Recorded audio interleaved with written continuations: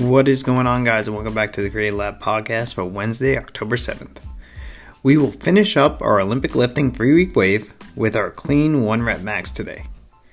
We want to focus on a strong leg drive, catching in a strong front squat, and keeping those elbows up and the torso straight, and hopefully we can set a new clean record today. Same as Monday, if you're not comfortable with the movement, I stress focusing on your technique today and staying at a light to moderate weight. Following that, we will again do a little twist on a classic CrossFit benchmark, this time Diane.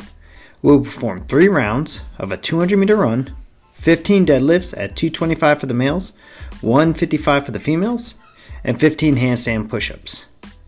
The reps at the end will be the same as the total reps in the workout Diane. This should be a sprint type of a workout. I want to pick a weight today that I can go unbroken on the deadlifts and on the handstand push-ups. The run should be a quick run. Athletes should be looking for a sub 10 minute workout today. This is going to be a high heart rate kind of workout, so at the end we are looking for that quote unquote Fran lung. Our spotlight today will be on our weightlifting program. Our weightlifting athletes today will start with a clean and jerk. We'll do 3 singles at 75%, then 3 singles at 80%, and finishing off with 3 singles at 85%.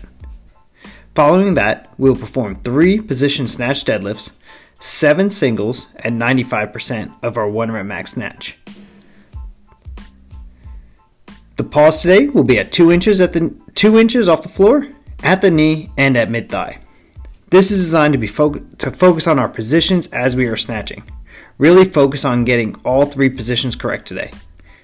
Lastly, guys, we'll be back squatting 6 sets of 4 reps at 80%. As always, guys, I hope you have a great training day. Share and subscribe to our daily podcast and follow us on Instagram at CrossFitDCL and at DCL Matty B. Hope everyone has a great day, and as always, do great things for your country.